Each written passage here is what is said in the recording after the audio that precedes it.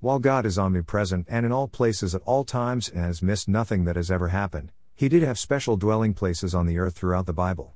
It began in Eden, where God's presence was so tangible that He could be sensed in the sound of the Lord God walking in the garden in the cool of the day, GE 3-8. Eden was His holy temple at that point in time and in the specific place on earth where His presence dwelled. See Walton, John H. The Lost World of Adam and Eve, Genesis 2-3 and the Human Origins Debate. Downers Grove, InterVarsity Press, 2015, pages 49-50. Of course, we all know how the story of Eden goes. Adam and Eve choose to disobey God and are therefore expelled from God's sacred dwelling place. They must now go into the rest of the world that was not the special dwelling place of God. From this point on, God's manifest, tangible presence will migrate to a new temple that will take on the mobile form of a tent. Sure, a tent may not seem all that glorious, but could anything human hands ever build compare to Eden, let alone God's heavenly temple? And so, God instructs Moses on how to design this new temple and then empowers a man named Bezalel with his Holy Spirit to build it, Acts 31-1-5. Sometime after it was finished, something interesting happened. Greater than then the cloud covered the tent of meeting, and the glory of the Lord filled the tabernacle. And Moses was not able to enter the tent of meeting because the cloud settled on it, and the glory of the Lord filled the tabernacle. Greater than Exodus 40:34-35. God's presence is clearly there in the tent in the form of glory, something that Mark S. Smith calls the aura or effulgence of divine presence, the three bodies of God in the Hebrew Bible. Journal of Biblical Literature, Volume 134, Number 3, 2015, p. 488. Jaster. God has moved from Eden to a new home amidst His people, and though He is omnipresent, this sacred space will continue to be a special place where His glory dwells and He can be found. His presence will dwell within a special room in the tent known as the Holy of Holies. And this sacred area would be attended to only by an Israelite tribe known as the Levites. Now fast forward quite a bit and the presence of God moves once again, this time to a permanent structure that King Solomon built. After this new glorious temple was created, a worship service was held in which the Ark of the Covenant was brought into the new Holy of Holies.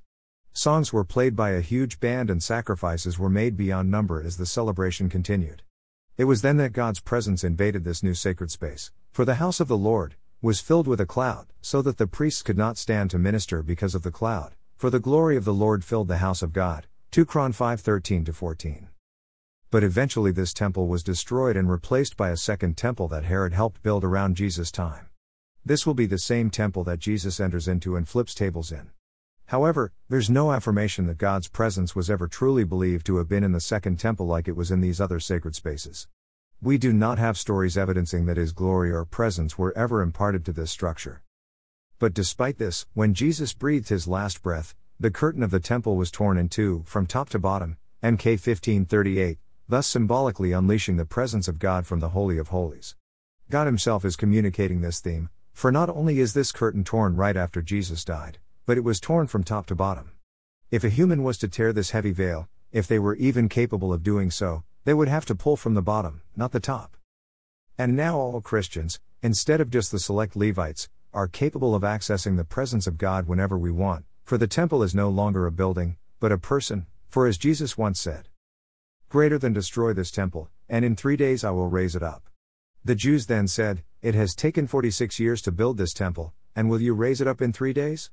But He was speaking about the temple of His body. Greater than John 2:19-21. God dwells in Jesus, the Son of God who is empowered by the Holy Spirit. There is no more need of sacred space in a building because sacred space is the God-man. And that God-man invites us back to the true presence of God that we once had in the Garden of Eden, for when Mary Magdalene goes to find His lifeless body in the tomb, she mistakes the resurrected Jesus for a gardener, J.N. 2015. And so as this gardener invites us back into the garden and therefore into the presence of God, we find ourselves entering sacred space. And since we have the Holy Spirit in us because Jesus has asked the Father to send Him to us, so we too are sacred space. We are temples of God, both corporately as a church, 1 Cor 3:16, and individually, 1 Cor 6:19. Yes, God's presence was once found within the sacred spaces of buildings, but has now been released to live within the sacred spaces of our pre-resurrected bodies. Perhaps Jonah really thought that he could flee from the presence of the Lord, Jonah 1:3, if he left God's holy land of Israel, but we know better, God's presence is as close as our very skin. And one day that presence will be even more tangible as we all, with unveiled face, beholding the glory of the Lord, are being transformed into the same image from one degree of glory to another. For this comes from the Lord who is the Spirit. 2 Cor 3:18. The fullness of God's presence is coming, but as with most things in the phase of the spiritual timeline, though it's coming, it's also already here.